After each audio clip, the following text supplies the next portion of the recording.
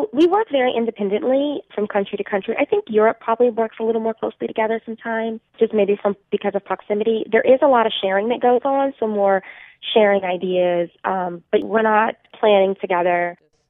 So what I will say is there is a red thread among all the countries, and everyone, you may or may not see it, but that red thread, I think, goes back to the IKEA values.